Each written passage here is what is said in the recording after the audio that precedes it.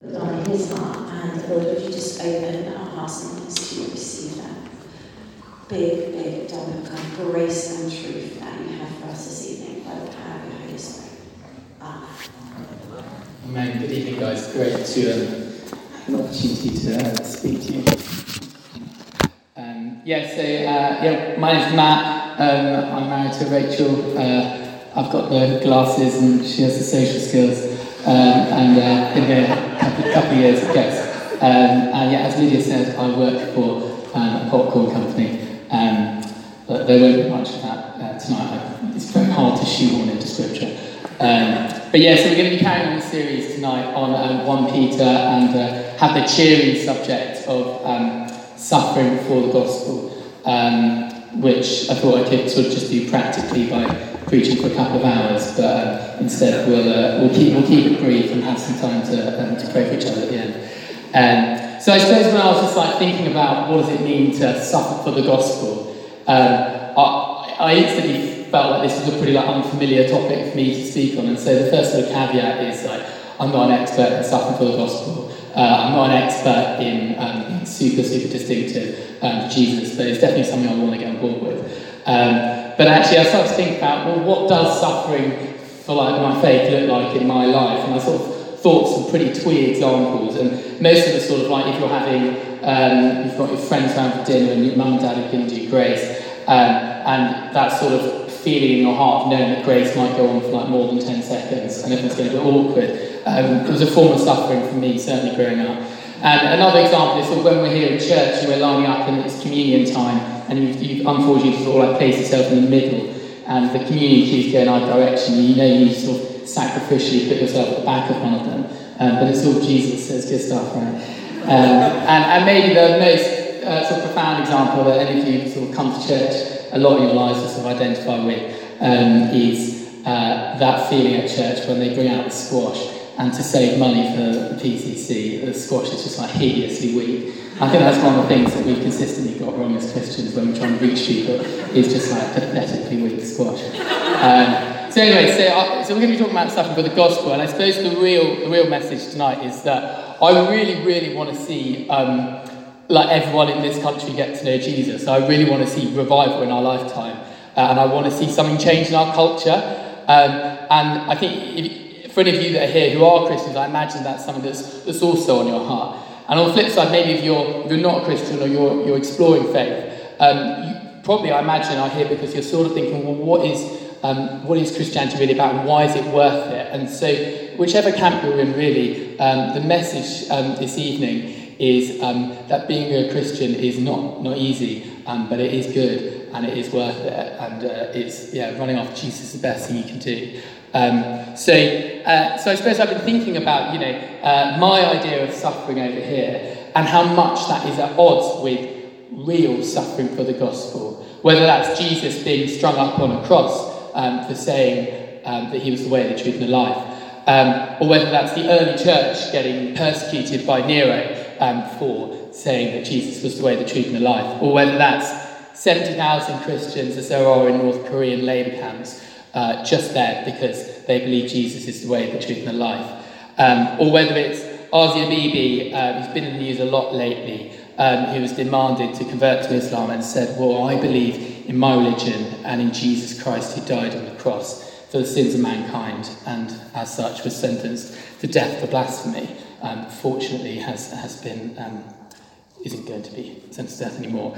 But I suppose the sense in my heart is that this is an issue that we find really hard to connect to, because we're broadly pretty comfortable. And I'm aware that there'll be some here tonight who maybe really do feel like they're suffering for their faith, and we are with you on that, and we want to support you in that, and that is part of what we're talking about tonight. But my impression is that broadly most of us feel like we're probably not, and the challenge this evening is, I think that's probably because we're not being brave enough.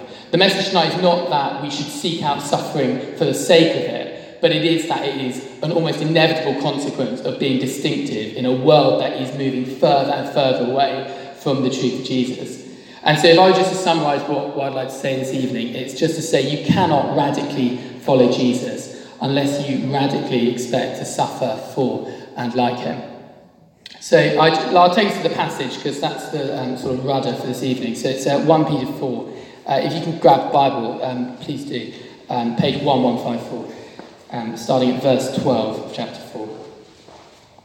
It says, "Dear friends, do not be surprised at the fiery ordeal that has come on you to test you, as though something strange were happening to you.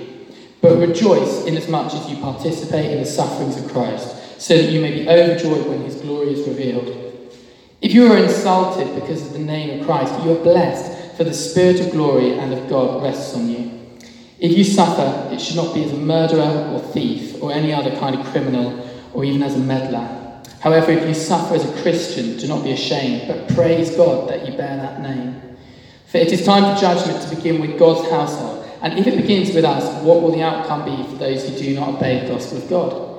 And if it is hard for the righteous to be saved, what will become of the ungodly and the sinner? So then, those who suffer according to God's will should commit themselves to their faithful Creator and continue to do good." Let's pray. Holy Spirit, we ask that you would be here this evening and that you would speak to us. Father, would you teach us about you, Lord, and encourage us to be brave for you. And as Connor was leading us, actually, before he said what he said, I actually felt really strongly that there's definitely at least one person here tonight who's come with a real sense of darkness over them and just needs to know that Jesus loves them. And so I don't want that message to be missed in what I'm about to say. So, Father, would you just let us know that you love us right now? That's a simple but crucial truth. And Lord, just open our ears to you. Amen. And so 3 points this evening, really around that main point. One is that we should expect suffering. Secondly, that we should actually find a way of giving thanks in it and taking joy in it. And thirdly, that we should trust God to lead us through it. So firstly, why should we expect suffering? Well, it's partly because Peter says this to us. Verse 12, Peter says, "Dear friends, do not be surprised at the fiery ordeal that has come on you to test you, as though something strange were happening to you." I mean, the reason for this, just think of it really, really practically, is that the Christians have just started to establish themselves and the church is growing really fast. And it was once thought of maybe this is just a group of Jews following around like a Jewish rabbi called Jesus. Maybe that's what it is. But by the time that Peter's writing, Christianity started to become a really distinctive movement on its own. And a movement that perhaps is at odds with the society it's in. Particularly at odds, perhaps, with a culture in which you were expected to worship the Roman emperor as if he were a god, where the Christians instead were saying that Jesus is Lord.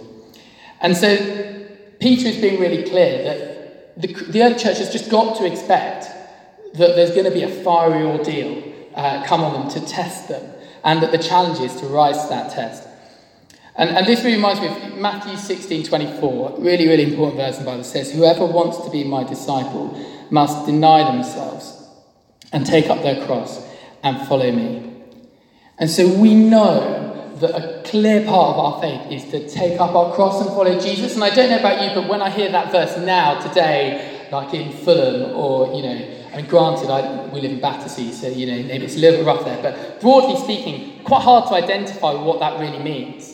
But this really did mean, when Jesus said this to his disciples, you need to be willing to suffer for this because it's the most important thing. And the world isn't going to realise it's the most important thing unless you live like it's the most important thing. And so he knew it would lead him to his death. And he even told the disciples that it was going to lead them to their deaths too, perhaps. John 21, Jesus tells Peter that he will die for the gospel. So it's a pretty literal message. And so I suppose the first point, why should we expect this? We should expect it because the gospel is fundamentally controversial. That's inherent to what the gospel is. It shakes up the order of things.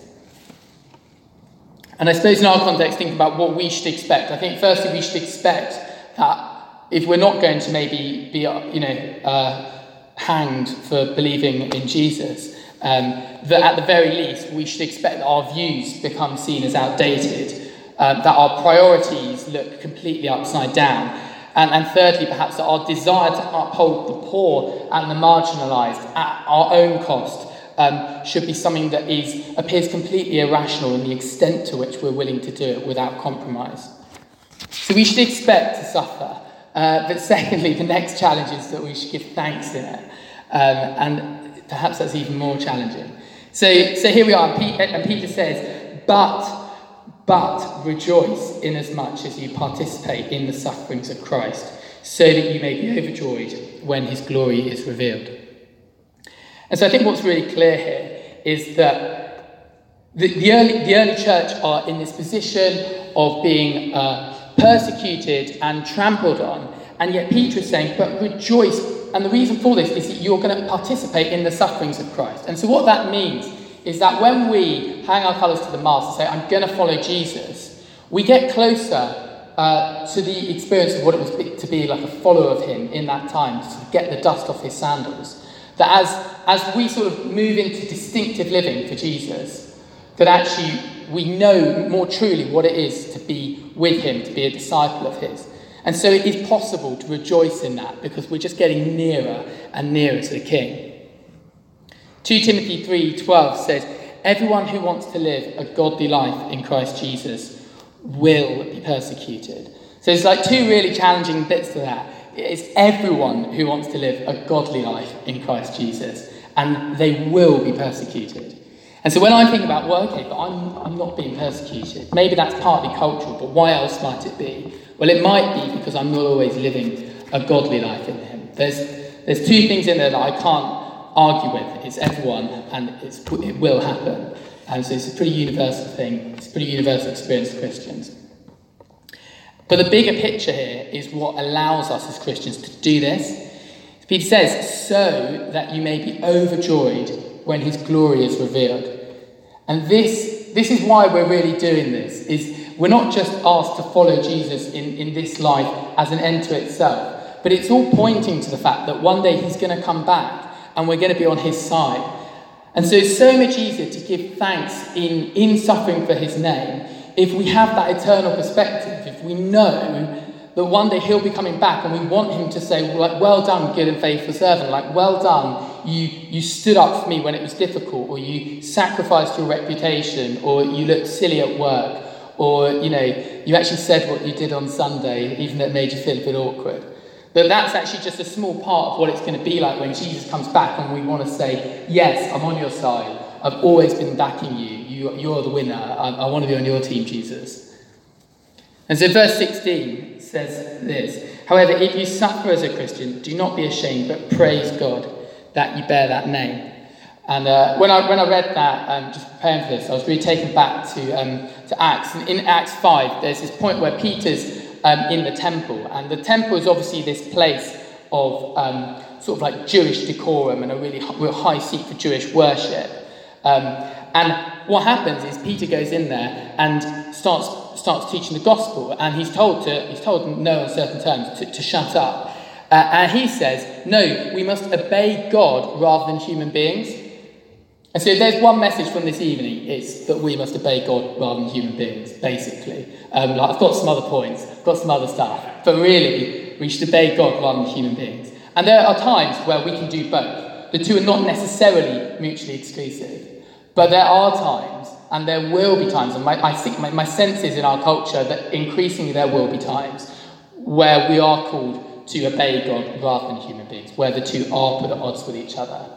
So are we going to do that when it happens? And are we going to take joy in it when it happens? And so what happens, which is just like blew my mind, is that Peter and the apostles get led out of the temple and they're going to be killed, but instead they're merely flogged. So I'm sure they're counting their lucky stars. And it says, but they left rejoicing because they've been counted worthy of suffering disgrace for the name.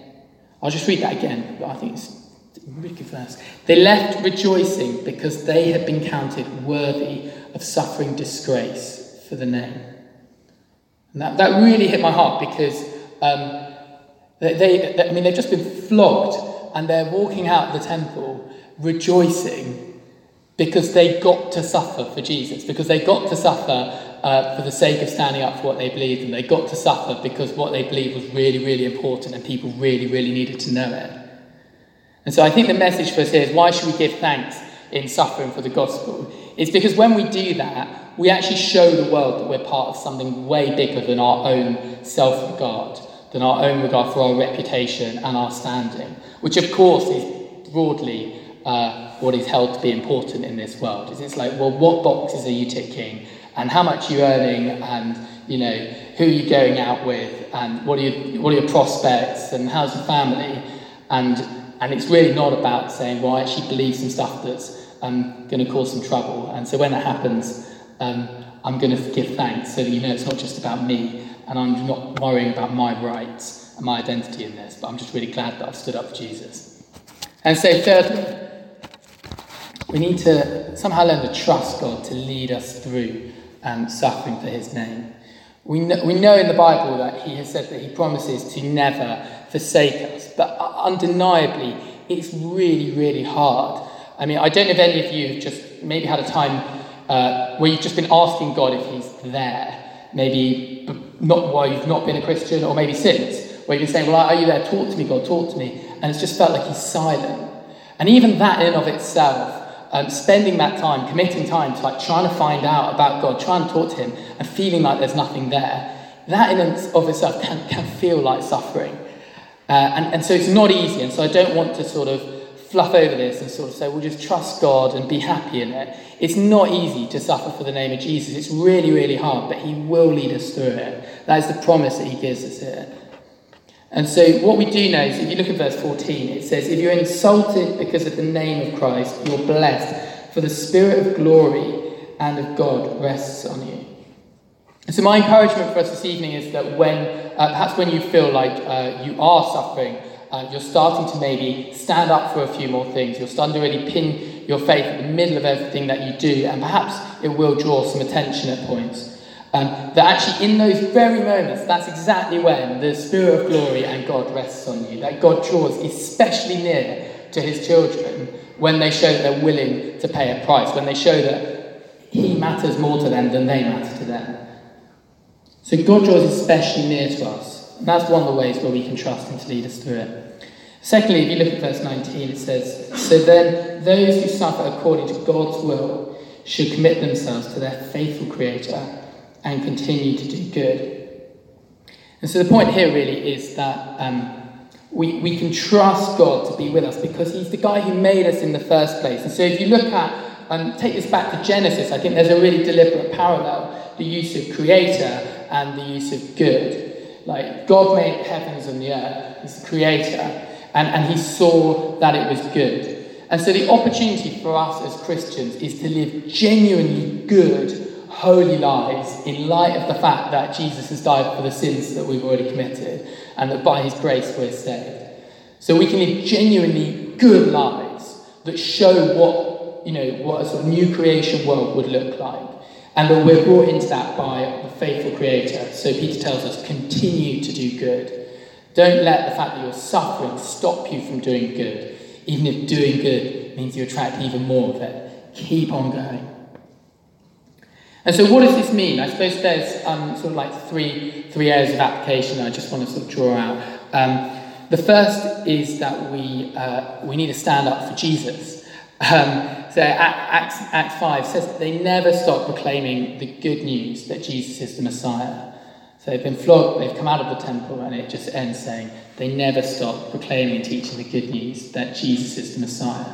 So we've got to keep on going. We've got to believe that either we're totally wrong or like it's totally right, and the world just really, really needs to know. There isn't really a middle ground in this. And so we've got to encourage each other and uphold each other in being completely sold out for this. Like Revelation 3:16 says, if you're lukewarm, I'll spit you out of my mouth. And so there's a really strong challenge that we've got to go for this. There is no point in sitting in the middle here. And that can make you unpopular. And I think a relevant example in our time was that of Tim Farron, who was leader of the Liberal Democrats, and essentially was asked what he thought about practicing homosexuality, and said, well, is this a sin, Tim? And he said, no. And he then later reneged on that position and said, actually, I'm a Christian, I do believe this, and I don't believe I can be in this party anymore and have these views, unfortunately. And regardless of sort of where you sit politically, and I think also Tim Farron would probably say he didn't deal with that situation perfectly, I think it is still a really good example to us of someone still being ultimately willing to look foolish for their faith and to ultimately get back to their principles and stand up for them. And that's not an easy thing to do. And those are the people, at least in our country, who we should be upholding and supporting in those positions of influence where it's so difficult to stand up for what you believe in and toe the party line and navigate it. We need to uphold those people and also learn from them, being brave, knowing that he's with us. And secondly, it's standing up for others. And so that can be, so some of the numbers I was talking about earlier, that can be giving to something like Open Doors and recognising that we are really fortunate and really privileged to not be suffering as some are for their faith, and supporting ministries that are protecting those. Perhaps actually for you, it's actually challenging yourself to have radical, costly generosity to the poor on your doorstep. Perhaps it's about giving a little bit more so that you feel the pinch a little bit more because you really believe that everyone needs to be upheld. And that doesn't mean just looking after poor Christians. We need to be looking after the poor. That's what Jesus tells us to do. We shouldn't just be seen to be only loving Christians. We're told that we need to love the world to get them to know that God loves them. Ralph Cragen, when he was speaking to the men's, like all the men, the blokes, spoke to us about how, I think before work every day, he would sit down with a list of everyone in his team and go through them name by name and pray over them and just ask God to bless them and for help and for compassion for them during the day.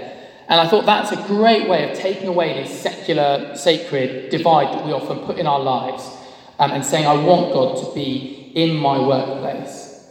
And so that's the second point, is standing up for others and caring about them, genuinely caring about them, even if it costs us something, whether it's time or reputation.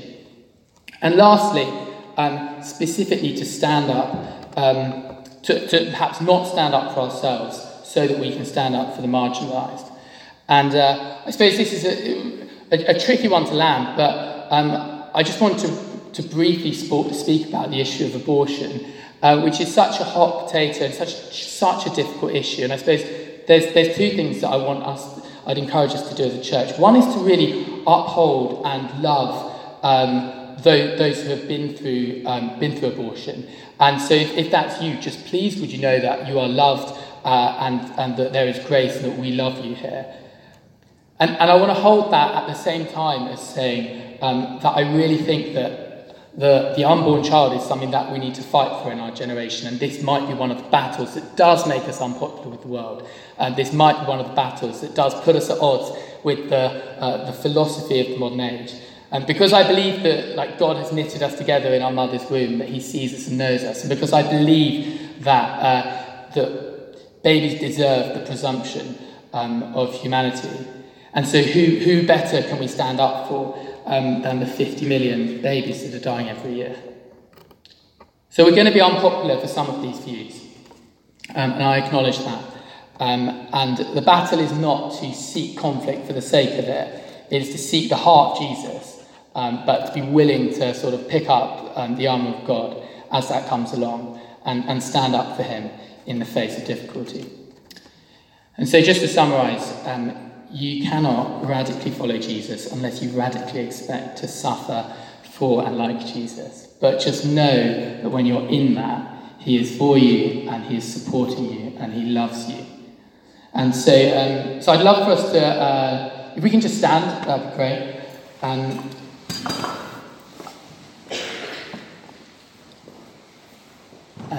Perhaps we just close our eyes. Holy Spirit, we just welcome you here.